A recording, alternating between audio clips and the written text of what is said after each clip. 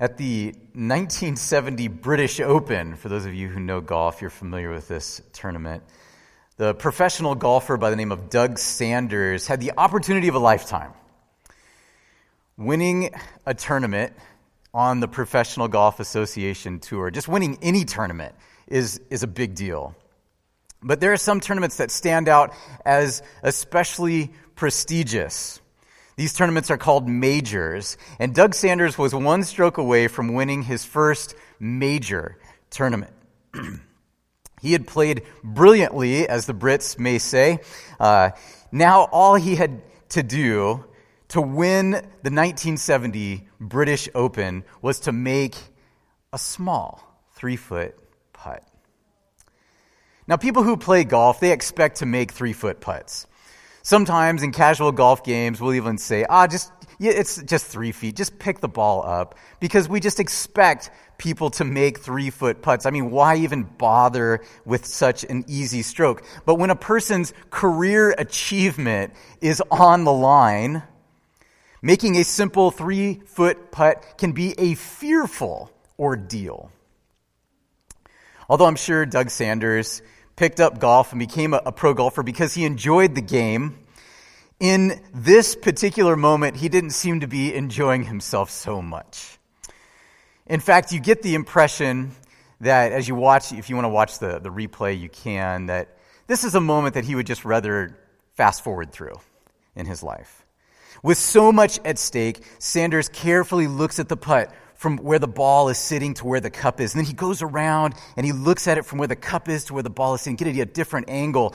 He's deliberating over this putt, and as he does so, the crowd is holding their breath. Finally, he stands over the ball, takes his putter, and strokes. And he watches the ball go and completely pass the cup. Under all this pressure, Sanders had the ability to make this putt. No problem. But what was going on inside of his mind crippled him and made him famous for completing one of the biggest chokes in golf history. When the stakes are high, the fear of failure can become crippling. And today, as Christians, as people in this world, we're in a similar place. As people living at the end of Earth's history, there's a lot at stake. We have this incredible opportunity. The Bible tells us that we are living in a time when we can see Jesus come back. We can be alive to see him come in the clouds. Incredible opportunity. But as exciting as this truth is, the reality is many of us are afraid. We're afraid that we might fail when it really matters. We might fail at being ready. We can ask ourselves these questions. Am I strong enough to make it through the end times? Am I good enough to be on that list of the book of life, to go to heaven? With our eternal destiny on the line, the pressure to do right and not choke can be crippling. Thankfully, God has a way to save us from this dilemma, to save us from this predicament. He can keep us from being crippled by fear and empower us to live confidently today. I want to talk about that. Lately, we've been going through, as Pastor Michael has mentioned, going through a sermon series that we're calling Powerful Love. We're looking at the character of God, at who he is and who he empowers us to be. So far, we've talked about how we can know this love. And then last week, we talked about how we can be the people God has created us to be, loving others, even if that means loving an enemy. We're plugging the website a lot today. I'm just going to put up another plug. You can see these presentations at www.medfordsda.org. And just incidentally, for those, just an aside here, for those who are going to be joining us this afternoon online for the memorial service, we're going to be live streaming that, and the link will also be at this website. So you can look for it there and join us at 3 p.m. for Terry Hill's memorial service. But today, as we get into our message, I would like to talk about how we can be free from this crippling fear, free from these thoughts that keep us from following Jesus. The title of the sermon this morning is Love every moment. Love every moment. And before we get into it, I'd like to just pray. Heavenly Father, may we hear you speaking to us. May we hear you speaking words of life, setting us free from the things that keep us from following you and experiencing the fullness of life you have in store for us. In Jesus' name we pray. Amen. Please go with me to the book of 1 John, the letter of 1 John. We've been there before in our series on powerful love, and invite you to go there again, 1 John chapter 4, verse 18. Now, John, who wrote this letter, he was familiar with two different types of fear that we find in the Bible. As a good Jew, he would have been familiar with the Old Testament concept of fearing the Lord and how the Psalms and Proverbs both say the fear of the Lord is the beginning of wisdom or the beginning of knowledge. He would have been familiar with experiences like the crossing of the Red Sea, where the people of Israel were able to make it through on dry land, how God performed this incredible miracle of parting the Red Sea so that they could cross through. And as they looked back and they saw the Egyptian army trying to also cross, just as they had done, they saw God close the sea over them and destroy their enemies. And the Bible tells us that their response, anyone want to guess? It says that they feared the Lord and praised his name. Now, were they scared of God? Were they running from him? Absolutely not. This was a fear of awe, a fear of respect. They saw the awesome power of God, and they just said, whoa, we are so glad he is on our side.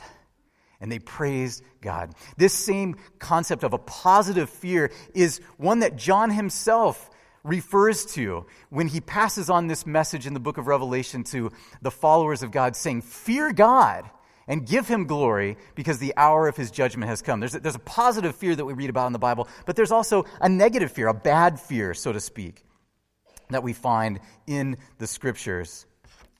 This fear is a crippling type of fear, and it's driven by the potential of failure. This kind of fear keeps people from praying for someone because we are afraid of what they might think of us, or maybe they might reject us. It keeps us from sharing our faith with other people for fear that we might look bad, or maybe we don't know enough. It keeps us from serving in church because we might be criticized by someone else.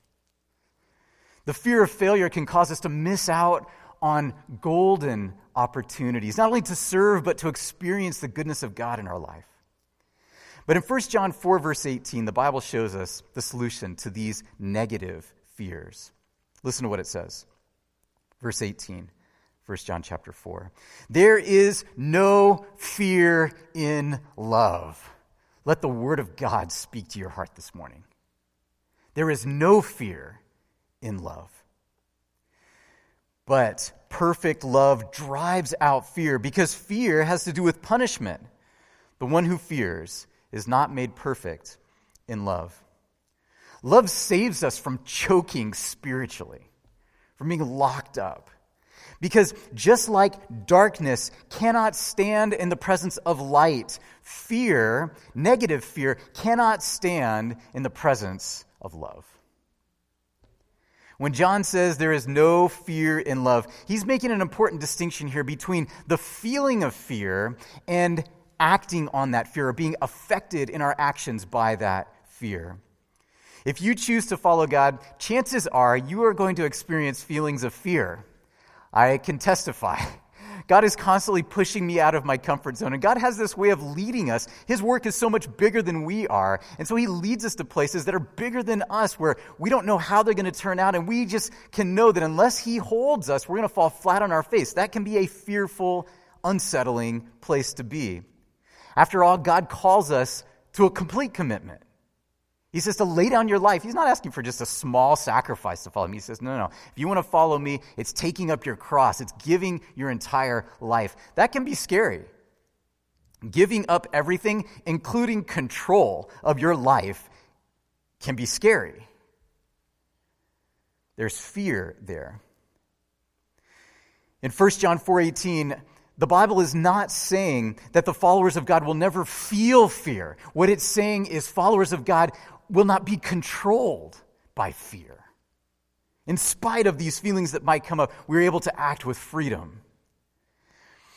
Without God's love, if you take God's love out of the equation, we have a master-slave relationship with fear. And in a master-slave relationship, the slave has no choice. Whatever the master says, the slave has to do, whether the slave wants to do it or not, whether it makes sense or not. If the master wakes the slave in the middle of the night and says, "Sweep the floor," the slave has no choice but to go and sweep the floor, even if the floor is completely clean. The slave has to do it. Why? Because the master said so. We have a master-slave relationship when love is not in our lives. When fear is our master, we have to do what it says. Even if it lies to us, even if it tells us to do ridiculous things. When fear says, "You are not enough," without the presence of love, you got to believe it and you have to act on that.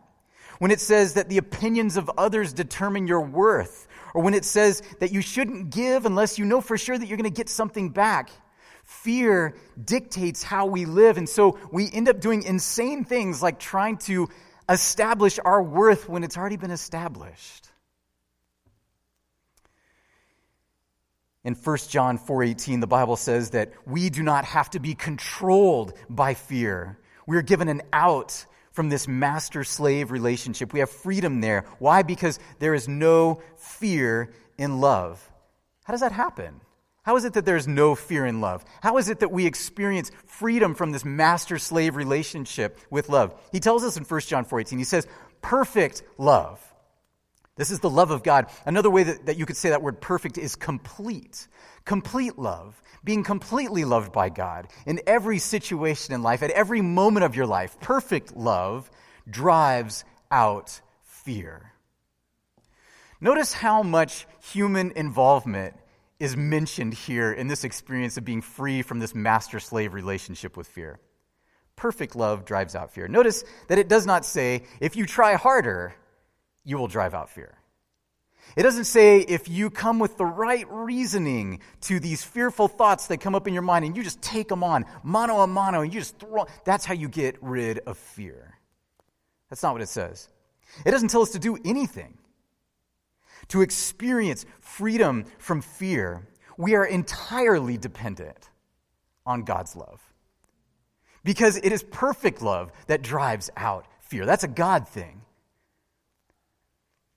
His love sets us free. This message here in 1 John 4:18, I think, is especially relevant to Seventh-day Adventist Christians, because if you read the context, right there in verse 17, it tells us what the context is. It's about being confident on the day of judgment.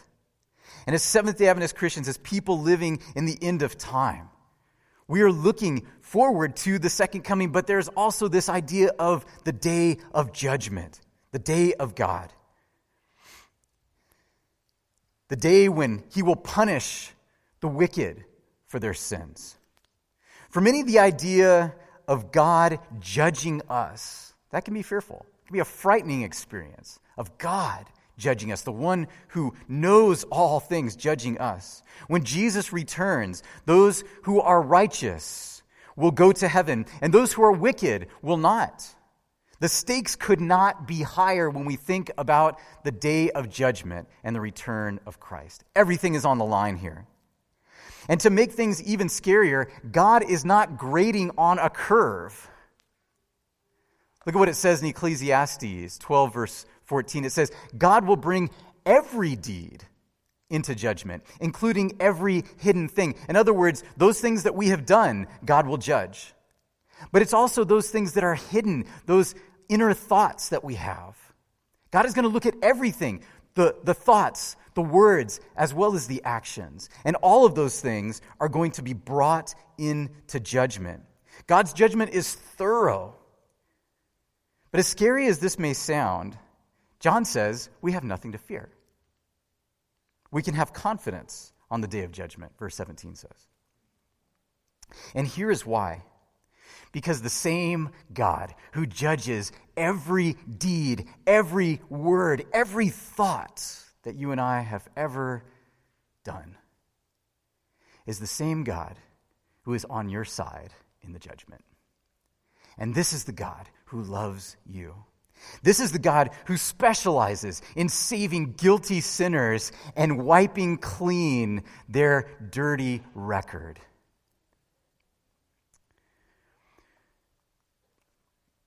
When a baby is happy and clean, no one thinks that the baby's cleanliness is a judgment on that baby's character. No one looks at a happy, clean baby and say, wow, that must be a very good baby. Because the baby's cleanliness and the baby's happiness really has nothing to do with the baby. It doesn't say anything about who that baby is. It doesn't say anything about the direction that they're headed in life, their personality, what career they're going to have, what influence they're going to have in this world. It says nothing about those things. All it says is that when a baby is clean and happy, it says everything about the ones caring for that baby, right? No one would look at a clean baby and say, wow, that baby's very responsible. No, they would look at that clean baby and say, that baby is loved. That baby has people in its life who are willing to change its diapers and clean it up and powder it and keep it so nice and clean multiple times a day. That's what it says about a clean baby. And just like a baby, we are incapable of cleaning up the mess of sin in our lives. We can't do it. But we have a loving Father that's not afraid to get in there and get his hands dirty. And because he judges every thought, every word, every action, he is able to thoroughly clean us up. He knows how to clean up his children. And if God is our judge, and he's the one that knows how to clean us up, and he loves us enough to keep us clean, what do we have to fear?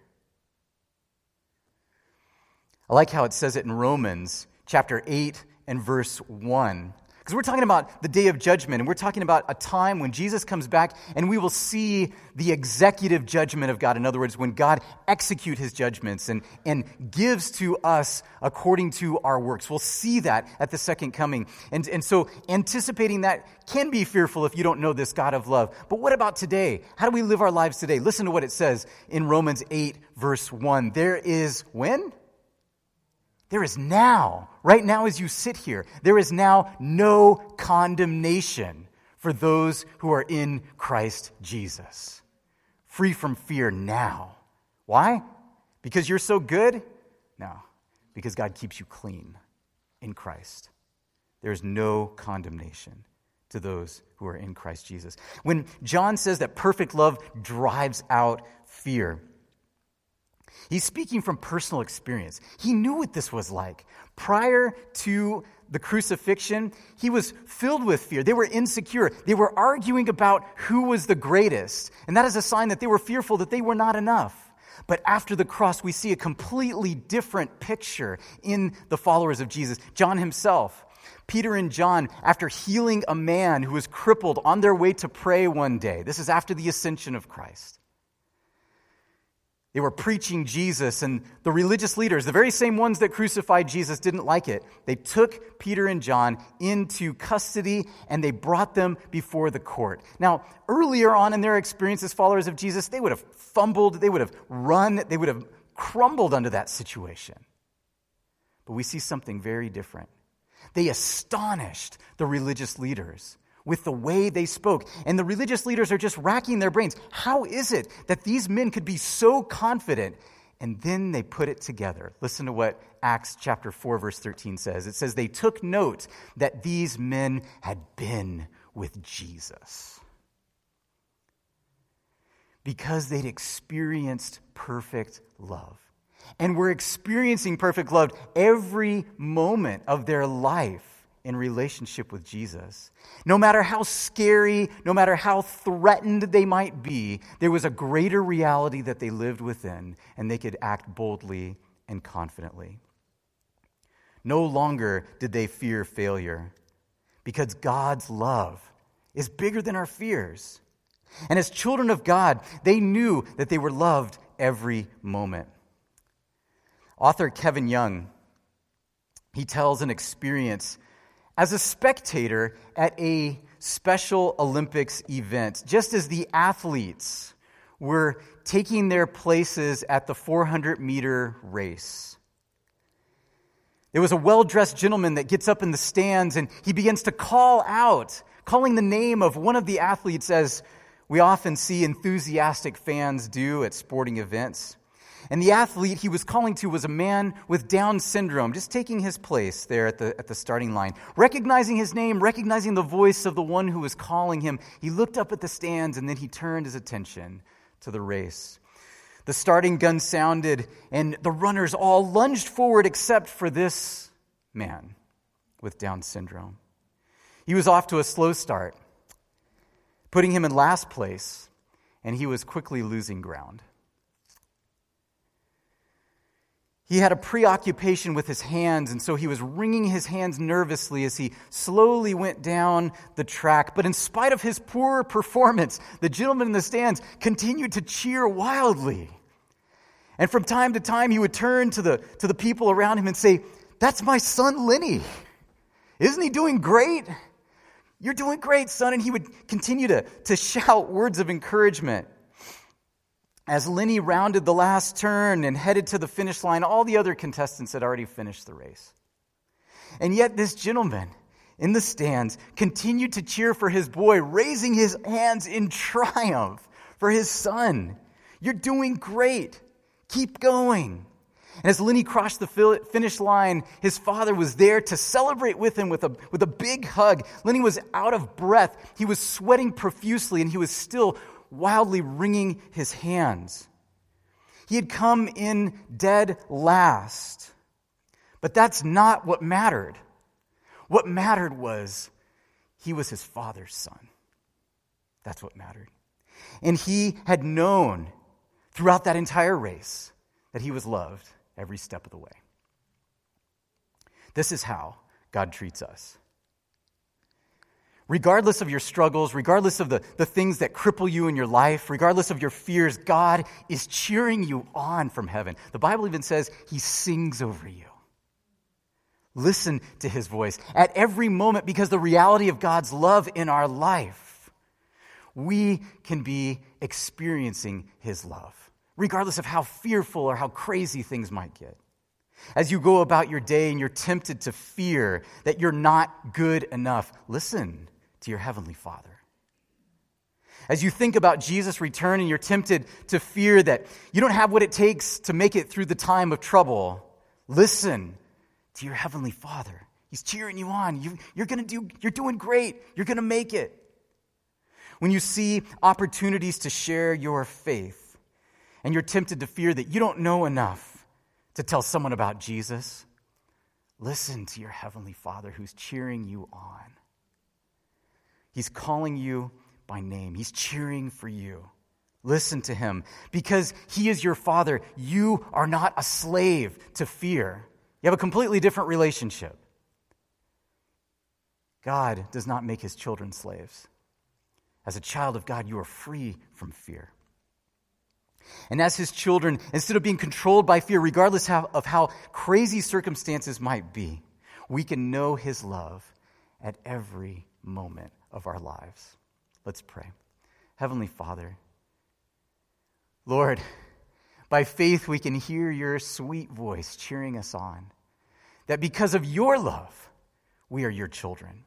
And because we are your children, we have nothing to fear. God, may we hear this every moment so that we can live with confidence as we wait and live for your soon return. In Jesus' name we pray. Amen. God bless you. Have a wonderful Sabbath.